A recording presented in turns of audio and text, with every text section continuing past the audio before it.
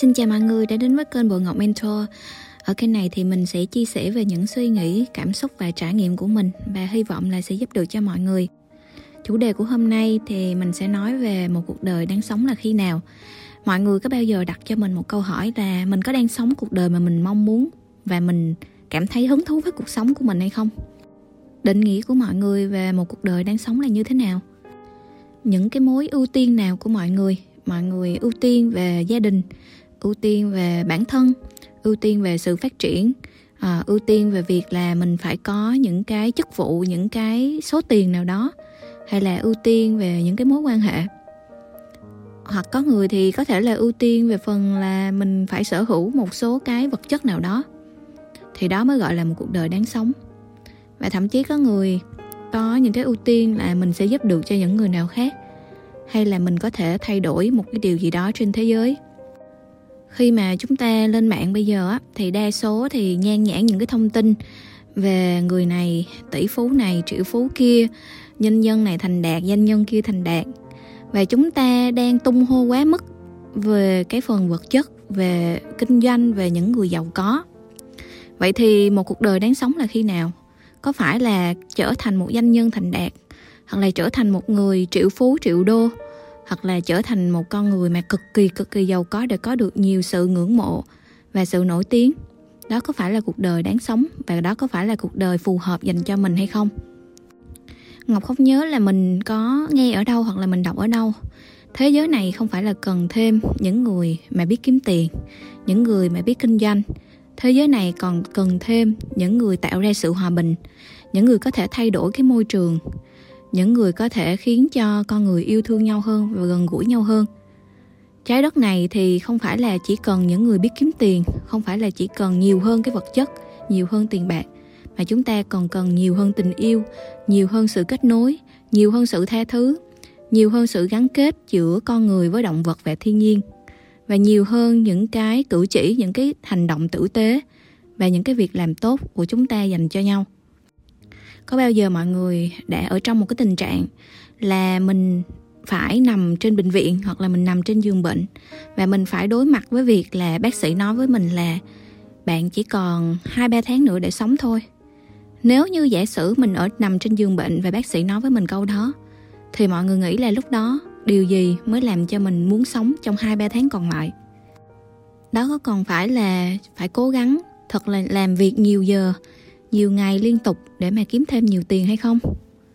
Đó có còn là cái cảm giác hưng phấn khi mà sau khi mua được một cái xe mới, hoặc là sau khi tạo được một chiếc điện thoại mới đắt tiền, hay một căn nhà mới hay không?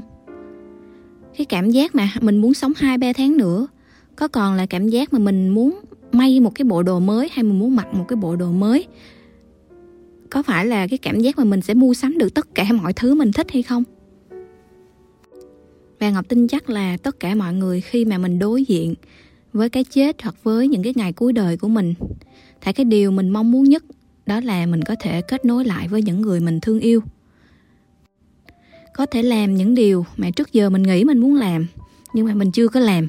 Đó cũng có thể là một công việc, viết một quyển sách. Đó cũng có thể là đi du lịch tới một nơi nào đó mà mình luôn hằng ao ước tới, nhưng mình chưa có thể nào mình đủ cái động lực để mình tới. Đó cũng có thể là trồng một cái khu vườn đầy rau quả, đầy hoa lá, và nuôi rất là nhiều động vật ở trên đó. Đó cũng có thể là cho đi tất cả những số tiền mình đang có cho những trại trẻ mồ côi, hay những cái người bần hàn, những cái người nghèo khổ. Đó cũng có thể là chỉ dành thời gian không làm gì hết và chỉ đọc sách, nghe nhạc, làm những cái thú vui sở thích như là chơi nhạc cụ, vẽ vời. Và đó cũng có thể là muốn ăn tất cả những món ăn ngon mà mình rất muốn ăn, nhưng mà chưa bao giờ mình thật sự là mình dành thời gian để mình đi trải nghiệm, mình ăn uống tất cả những món ăn đó. Vậy thì mọi người thử nghĩ xem, nếu mình còn 2-3 tháng nữa để không thể nào mình thực hiện những cái mục tiêu hoặc những cái dự án lâu dài, thì những cái gì là gấp rút nhất, những cái gì mà mình mong muốn thực hiện nhất nếu mà mình chỉ còn 2-3 tháng nữa để sống? Chắc chắn lúc đó thì mọi người sẽ thấy là Không phải ai cũng có cái kết quả hoặc là có cái đáp án giống nhau. Và cái câu hỏi này chính là cái câu hỏi mà Ngọc luôn tự hỏi bản thân mình mỗi lần mà mình bế tắc trong một cái điều gì đó. Mỗi lần mà mình bị quá tải bởi nhiều cái nhiệm vụ, nhiều cái trách nhiệm và nhiều cái mục tiêu quá mà mình không biết là mình nên tập trung vào cái nào, thì mình sẽ tập trung vào cái nào mà mang tính khẩn cấp nhất, mà cái tính là mình muốn thực hiện nó nhiều nhất và nhanh nhất.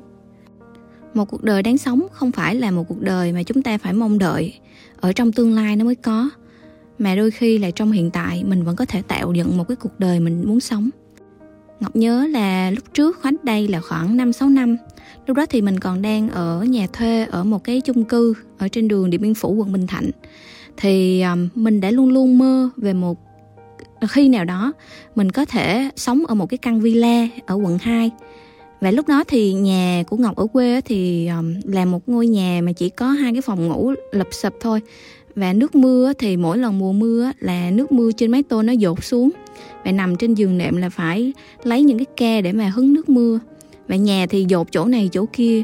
Và khi mà Ngọc ở Sài Gòn một thời gian 9 năm á, thì thật sự là mình còn không muốn về quê, về nhà nữa, bởi vì cái điều kiện sống ở nhà mình ở quê nó không có được tốt. Và thế là Ngọc nghĩ là khi mà hết hợp đồng nhà ở cái quận Bình Thạnh đó, thì Ngọc nghĩ tới việc là tại sao mình không sống cuộc đời mình mong muốn như bây giờ. Mình vẫn có thể đủ tiền để mình thuê một cái căn villa mà. Rồi Ngọc còn có một cái ước ao, đó là sau khi mà mình vào cái căn villa đó thì mình sẽ mua một cây đàn grand piano. Và lúc đó cũng là lúc mà Ngọc quyết định mà thực hiện cái mục tiêu đó.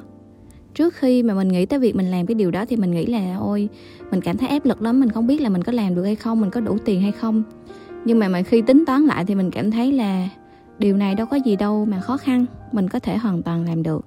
Và thế là Ngọc đã bắt đầu tìm nhà ở quận 2, ở khu Thảo Điền, và thuê một căn villa rất là rộng, 2-3 tầng, có 4 phòng ngủ và có một cái sân vườn.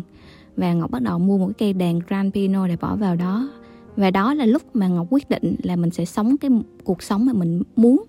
Sau khi mà mình ở đó được 2 năm thì bắt đầu mình thực hiện cái kế hoạch đó là dành dụm để mình xây một căn nhà đẹp tương tự ở quê. Và mình có thể bỏ cái cây đàn grand piano và mình có thể về quê. Nhưng mà lúc đó thì công việc của mình nó vẫn phụ thuộc vào việc là mình phải gặp học viên trực tiếp. Và mình phải chuẩn bị 2 năm để mình xây dựng một hệ thống hoàn toàn online. Và có thể là để dành một số tiền để có thể về quê và xây lại căn nhà của ba mẹ mình. Và như mọi người thấy đó, trong những cái video gần nhất của Ngọc chơi piano thì đó là căn nhà mà Ngọc đã xây cho ba mẹ của mình. Và mình đã hoàn toàn xây được một cái hệ thống để mà mình có thể kinh doanh online và mình không cần phải trực tiếp gặp mọi người thì mới được. Sống một cuộc đời mình đáng sống không phải là chúng ta phải chờ đợi hoặc là chúng ta nghĩ là nó không thể nào làm được. Sống một cuộc đời đáng sống thì bạn có thể xem thử là hiện tại mình có thể thực hiện được điều gì ngay bây giờ để có cuộc đời mình đáng sống. Và đôi khi sống cuộc đời đáng sống còn là việc đặt cái mục tiêu về cái cuộc sống mà mình muốn, và mình phải dành cái đầu tư về thời gian và tiền bạc để thực hiện nó trong vòng 1-2 năm tới sẽ như thế nào. Rất nhiều người trong chúng ta thì mình không có cái mục tiêu sống tiếp theo là gì. Mình chỉ biết là ok, tháng sau mình nhận được lương bao nhiêu đó, mình sẽ làm những điều đó, mình sẽ mua sắm thứ này thứ kia.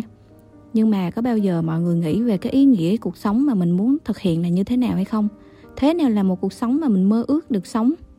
Và cái cuộc sống mơ ước đó nó không phụ thuộc vào việc là người khác sống như thế nào thì mình phải bắt chước giống như vậy, mà là chính cái cuộc đời mà mình muốn sống nó sẽ trông như thế nào.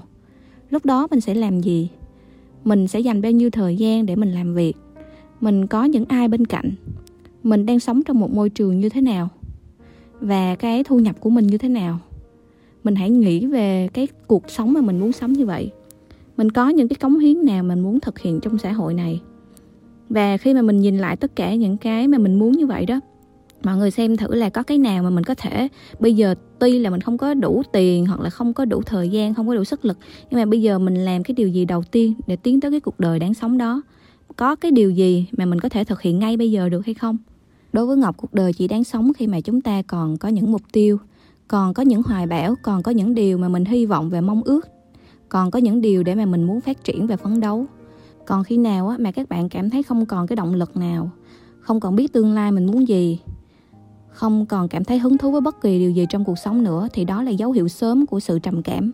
Đó là lúc mà chúng ta sẽ bắt đầu dần dần chết mòn, chết dần theo thời gian. Và ở đây không nói về chết mòn, chết dần về cái thể xác, mà cái tinh thần của mình đã bắt đầu chết đi rồi. Ngọc cũng đã ở trong giai đoạn trầm cảm đó. Khi mà mình đạt được rất là nhiều thứ trong cuộc sống của mình, tình cảm cũng có, tiền bạc cũng có, sự nghiệp cũng có, sự nổi tiếng cũng có. Nhưng mà cuối cùng mình vẫn lại rơi vào trầm cảm, bởi vì mình không có biết là tiếp theo mình muốn gì. Mình đã có mọi thứ mà mình muốn rồi, thì bây giờ mình muốn gì tiếp theo đây? Không có còn điều gì mang lại cho Ngọc cái động lực để phấn đấu nữa. Và đó là lý do tại sao lúc đó, cái thời điểm đó, mặc dù mình có mọi thứ nhưng mình vẫn cảm thấy cuộc đời của mình nó không có đáng sống. Cuộc đời đáng sống là khi chúng ta còn có những điều mới mẻ để mà hướng tới, còn có những điều mà ta cảm thấy ý nghĩa, còn có những điều mà mang lại cho ta niềm vui. Vậy thì mọi người hãy thử suy nghĩ xem những cái điều gì làm cho mình vui. Hãy thử viết ra tất cả những cái điều gì mà mình nghĩ là sẽ mang lại cho mình niềm vui và cảm thấy ý nghĩa nhất. Và hãy bắt đầu thực hiện những điều đó nhiều hơn. Sống một cuộc đời của mình đáng sống không có nghĩa là chúng ta phải bắt chước theo một cái mô thức nào hết, hay một cái mô típ của người nào hết. Mà đó là chúng ta tự định nghĩa cái cuộc đời của mình muốn nó như thế nào. Mình muốn thiết kế cuộc sống của mình như thế nào, cái thu nhập của mình muốn là như thế nào là đủ với mình, chứ không phải là cái tiêu chuẩn của bất cứ ai đặt ra cho mình hết. Và nếu như mà mình có tham vọng hơn nữa, mình có những mục tiêu xa vời hơn nữa, thì cái lý do và cái động lực từ những cái mục tiêu đó chỉ nên là vì mình cảm thấy ý nghĩa hơn, mình cảm thấy là phấn khích hơn về nó, mình cảm thấy là mình có thể phát triển hơn, mình cảm thấy là có những cái thách thức mới để giúp cho mình tốt hơn. Mọi người đừng nghĩ rằng phải có nhiều tiền hơn thì chúng ta mới có cuộc đời đáng sống. Nhiều tiền hơn chỉ mang lại cho chúng ta nhiều vấn đề hơn mà thôi. Và nếu như mình là người thích giải quyết vấn đề thì có nhiều tiền hơn, có nhiều vấn đề hơn lại là cái điều tốt. Nhưng mà nếu như mình không phải là người thích giải quyết những cái vấn đề thì nhiều tiền hơn nó chỉ mang cho mình thêm cái sự stress và căng thẳng thôi. Nếu như mình có rất là nhiều ý tưởng mình muốn thực hiện trong đời này và những ý tưởng đó cần tiền, thì ok, chúng ta có thể kiếm nhiều tiền hơn để thực hiện những ý tưởng đó.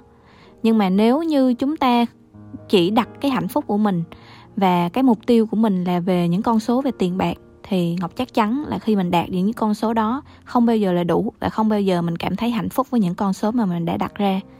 Và câu hỏi cuối cùng của hôm nay Ngọc muốn gửi nhắc lại cho mọi người là hãy nghĩ về cuộc đời mình muốn sống và thế nào là nó đáng sống. Và cảm ơn mọi người đang theo dõi podcast của tuần này. Và Ngọc sẽ ra đều đặn podcast hàng tuần vào Chủ nhật hoặc là thứ Hai. Nếu mọi người có những cái câu hỏi, thắc mắc hay khó khăn nào trong cuộc sống, những cái vấn đề gì mà muốn chia sẻ, thì có thể gửi email tới boingngocmentor@gmail.com. Và Ngọc sẽ đọc những cái email, những cái tâm sự đó để mình có những cái ý tưởng làm những cái podcast lần sau. Xin chào và hẹn gặp lại mọi người ở podcast tiếp theo.